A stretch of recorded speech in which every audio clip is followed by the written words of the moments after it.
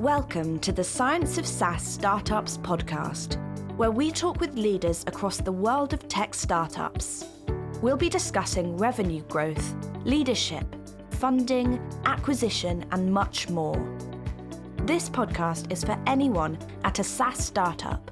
Whether you're a new business hunter or founder, make sure you tune in and enjoy the episode. Before we get into it, make sure you hit like and subscribe, and don't forget to comment your views below. The Science of SaaS Startups podcast is brought to you by Venetech, a sales recruiter for high-growth SaaS startups. Sit back and enjoy the episode.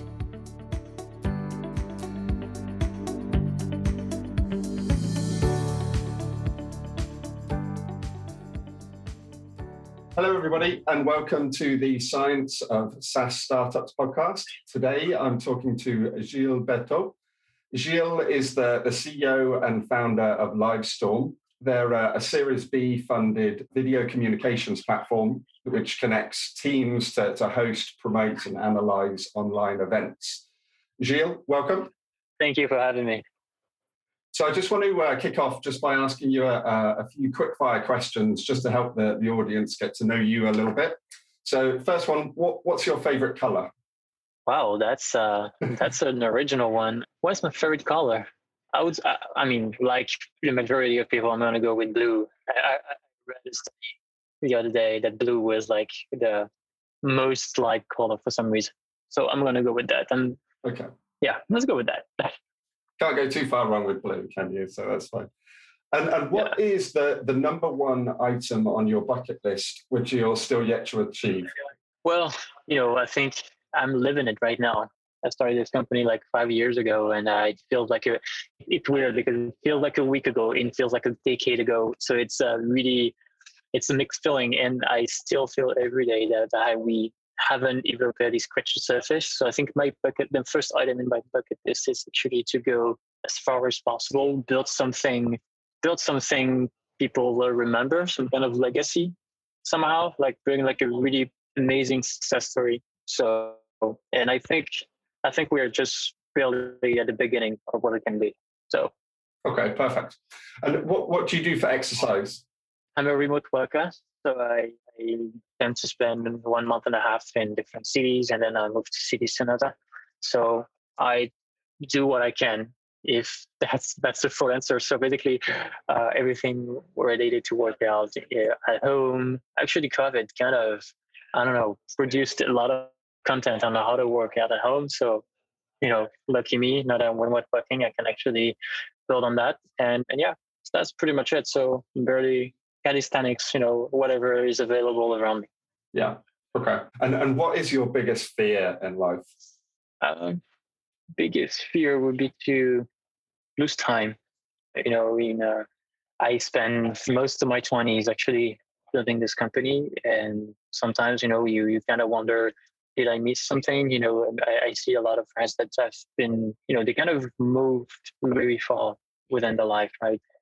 My child, they traveled perhaps more than me, and even though I'm traveling right now, so I'm kind of catching up on that. But losing time. I think time is precious. The 20s go fast, and 30s will go even faster. So make sure I get the most of it. I guess for any entrepreneur and any founder, like time is the most precious resource always as well. Yeah, I guess. Okay, so now if we jump into Livestorm, so do you want to just kick things off and give us an overview of the company and what you're trying to do? Yeah, absolutely. So as you said, Livestorm is a video communication platform on which you can host meetings and webinars from 10 to literally thousands of people. And the one thing that we try to do differently, or that we do differently, is that we don't focus so much on video, which is kind of content intuitive, when you think about it as a video conferencing product. But we think that the future of video communication lies in all the jobs to be done that are around video. So the first layer is interactions and, providing different types of content and diverse way of interacting with the audience. Second layer will be how to organize better your events, make sure, you can actually in under 875 minutes, organize an event from A to Z, promotion included, retargeting included, the whole thing. And we want to make that easy so that even someone that is not a marketer, even someone that is not tech savvy can actually host a 3,000 people events without relying on other teams.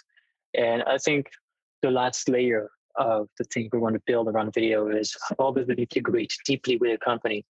Companies have tools, they have way of for authentications, they have they have websites. We want to make sure we can actually adapt to all those things, integrate as deeply as possible, and be part of the company somehow, really merge into it.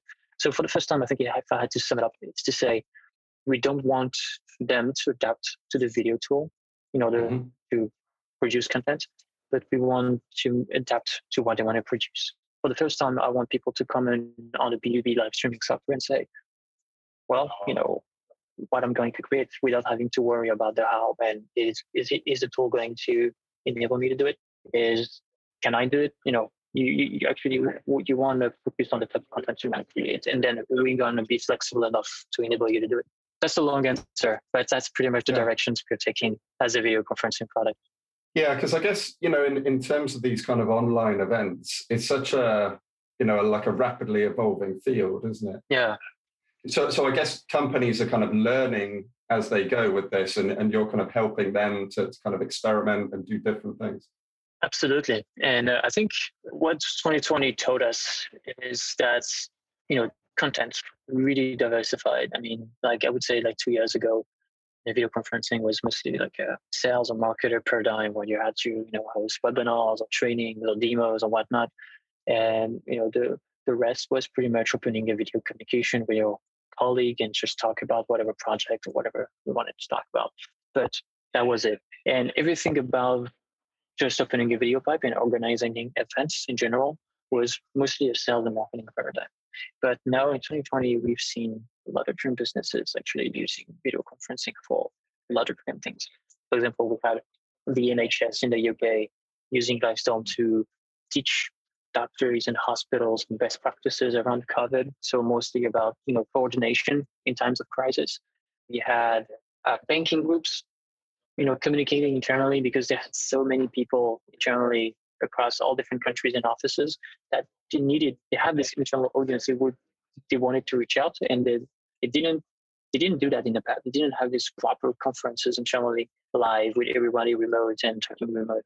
So for the first time, they started doing that, and they have a lot of examples like this. So 2020 really diversified the content, and the consequence of that is exactly what I just said. Is basically people now they don't care about just opening a video pipe. They want the tools that enable them to really push the momentum forward with this diversification of content. Does that make sense? Yeah. No, it's really kind of fascinating, just to watch a whole industry kind of develop and grow, almost in real time, over the last year. So if we kind of wind back to kind of 14, 15 months ago in kind of March 2020, and at that stage, you've been building this company already for kind of 2 or 3 years. And then the world starts to enter this kind of movie-like apocalyptic phase where everybody gets locked in their houses.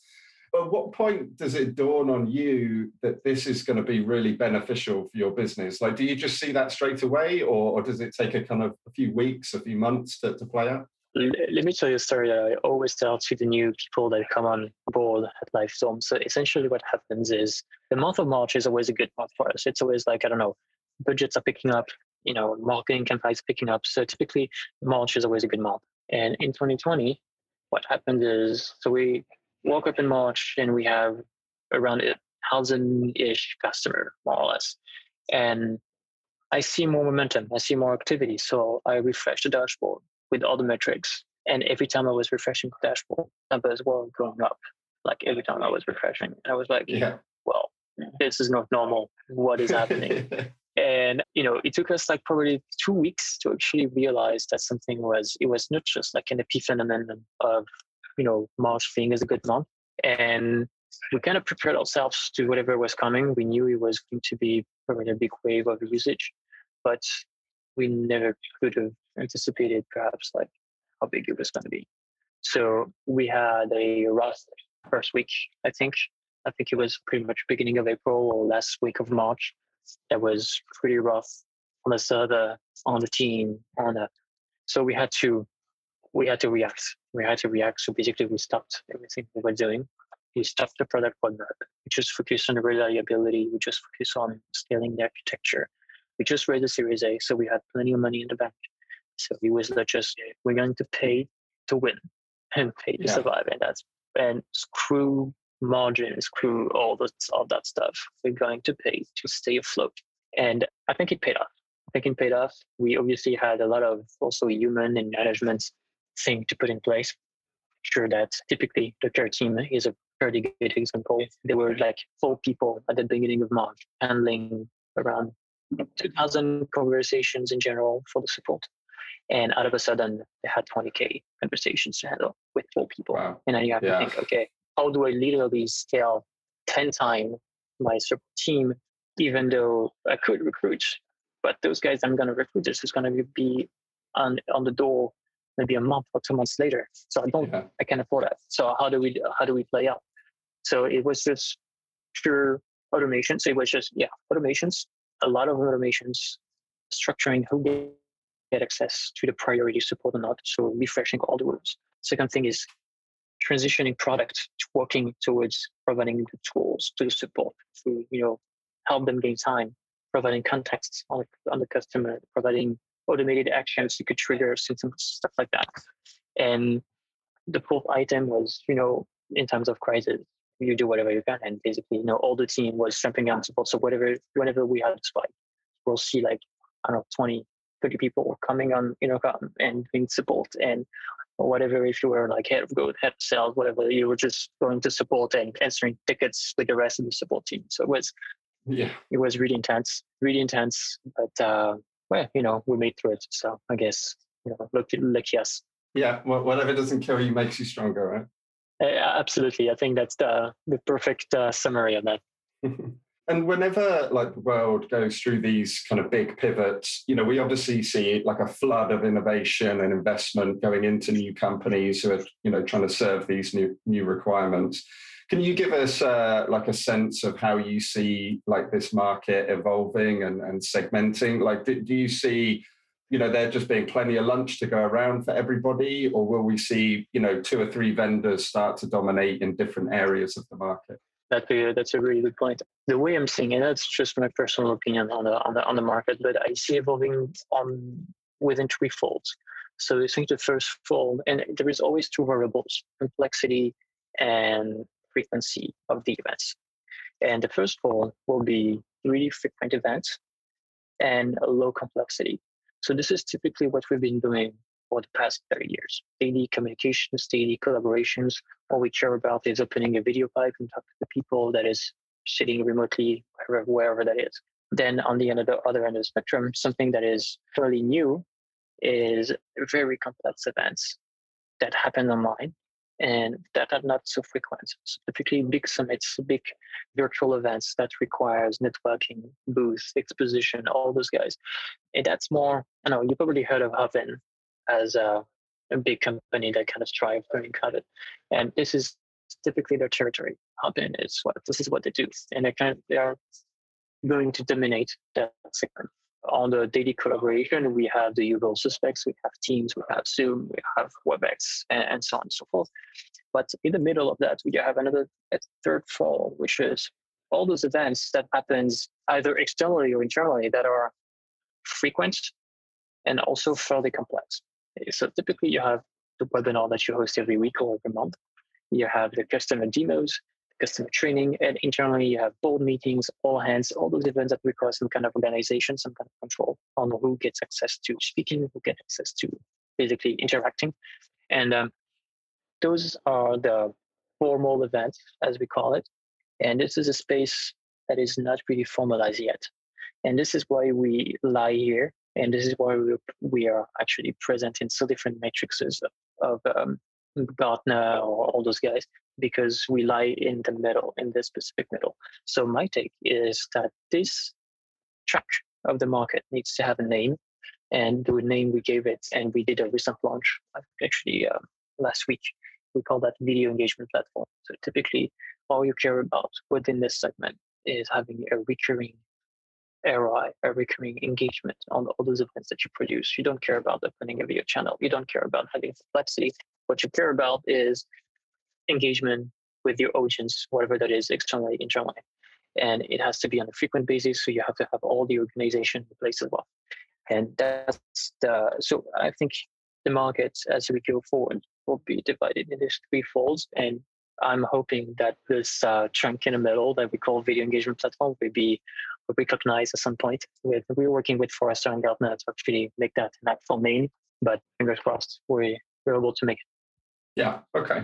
So if we kind of dig up into like the startup life, so with Livestorm, you've had $35 million of investment so far, and you had a Series B of $30 million at the end of 2020. So before you founded Livestorm, you were working as a designer. What kind of gave you an intuition at that time that kind of video engagement and online events were going to be the next big thing? Actually, I wore multiple hats. I was working in my last year of internship back in college where we got this idea. Actually, I was working as a growth marketer, so more on the marketing side of things. Before that, I was doing design, and I was still doing some freelancing on the design side.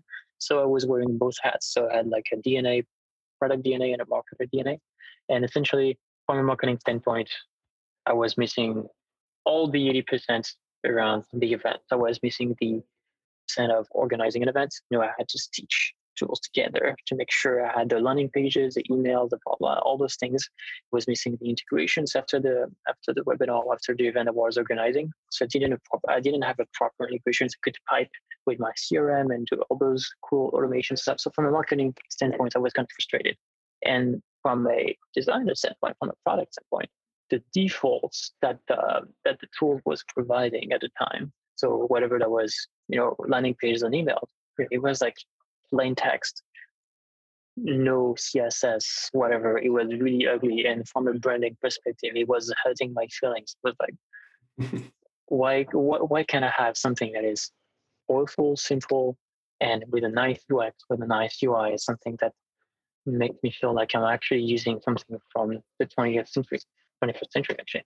And so yeah, it was just let's build something that feels more like today. It was really the first intuition to leverage new technology, browser-based technology, leverage actual UX as a platform, and leverage all the jobs to be done that was not really well addressed by the tools at the time as a marketer. And basically the first positioning that we went for was webinar software that lives in a browser for marketer that work in SaaS industry. That was it. And that doesn't care so much about video, it care about organization. And actually that position didn't involve much. We added some features and added more product things around, but it's pretty much the same pattern, not caring so much about video. Yeah, okay. And, did you always see yourself as an entrepreneur? Like, did you always expect to kind of set up your own company? Or was it just a case of, I've had this idea and it's too good an opportunity to turn down, we're going to go for this? It was never the plan in the first place. It kind of happened. I mean, I don't even come from, my parents, they are professors, they're teachers actually in a public system. So nothing to do with, I don't come from an entrepreneurial background or whatever. So I didn't have that in me. The thing is, I went to the school in Paris where they teach you how to do design, teach you how to do web marketing, they teach you how to do code. So you kind of wear those multiple hats, and you have a lot of projects with actual clients and stuff. And the final exam is actually to build your own product and to build your own business plan as if you're going to launch the whole thing. And the funny thing is that when we presented that, we streamed our own presentation using it on tool, the very first version of Livestorm. And people started jumping in, and then people asked us to stream their own presentation. So at the end of the day, we streamed for 8-9 hours, and we had like hundreds, if not thousands of people joining all day long. And for the first time, I'm like, shit, we built something people like. Wow. And you're just a student, and basically moving on, transitioning from student to to unemployed and being an entrepreneur is not so much difference in terms of lifestyle for us. Obviously, we got very lucky because we got offices for free. We got them provided by the school. We got, in France, you get like you get like I don't know, some kind of minimum wage when you just worked for 1 year, and you get 1 year of wage while you're unemployed. So it's pretty cool. So we had all that, and it was pure luck, pure timing, and we just decided, let's go with it. What's the worst that could happen? Pretty much nothing. Yeah. So yeah. And as a first-time founder, like how did you find the learning curve going through the fundraising process? When you were doing your Series A and your Series B, like what are the main things that you learned? Well, I think it's about being more. It's about like professionalizing everything. The first thing is you kind of learn every job. That's the first thing that I remember. I learned how to be a marketer. I learned how to be a designer. I learned how to even develop some of the stuff that we had. The website, for example, the first version of the website, I coded the whole thing, designed the whole thing, and that was it. And then you have automations campaign, then you have support, then you have to do sales. So you kind of learn all those stuff. You got hiring, of course. So you kind of learn everything, all the steps of the way. And as soon as you find someone that is better than you, you just delegate. And so I think the first thing that you have to learn is learn the job, like it, even love it, and then you just let it go and give that to someone and move forward and to something else. And it's been like that since the beginning. Even now, it's like this. I just recently I had a CFO, so I had to let go about the whole finance and revenue thing, and now I'm trying to. I had PR, and then I gave that away as well. So it's a constant way of letting go of things and finding new things to focus on. It's yeah. It keeps you on your toes every day, I guess, when you're learning something new so often. Yeah, but it's interesting because you never get all that, I guess, and every year is pretty different. Yeah, no, absolutely. And where have you seen the biggest challenges as you've grown? Have they been more on the technology side or more on the commercial side? It's more on the marketing side. I think that's really particular to our market, right? Because we have a lot of people. There is a lot of a lot of competitors in the market, right? So doing a bunch of different things. And I think that's also one of the main difficulty is that people don't really know what is web conferencing. They don't know the difference between video conferencing, web conferencing, webinar, meeting, virtual events. All this, there is semantic chaos of people not knowing what is it. For you, a meeting with 20 people able to talk and able to present might be a meeting. For someone else, could be a webinar. And there is this semantic thing going on that kind of make people think this is a really big red ocean where in fact actually there are specific use cases, specific segment.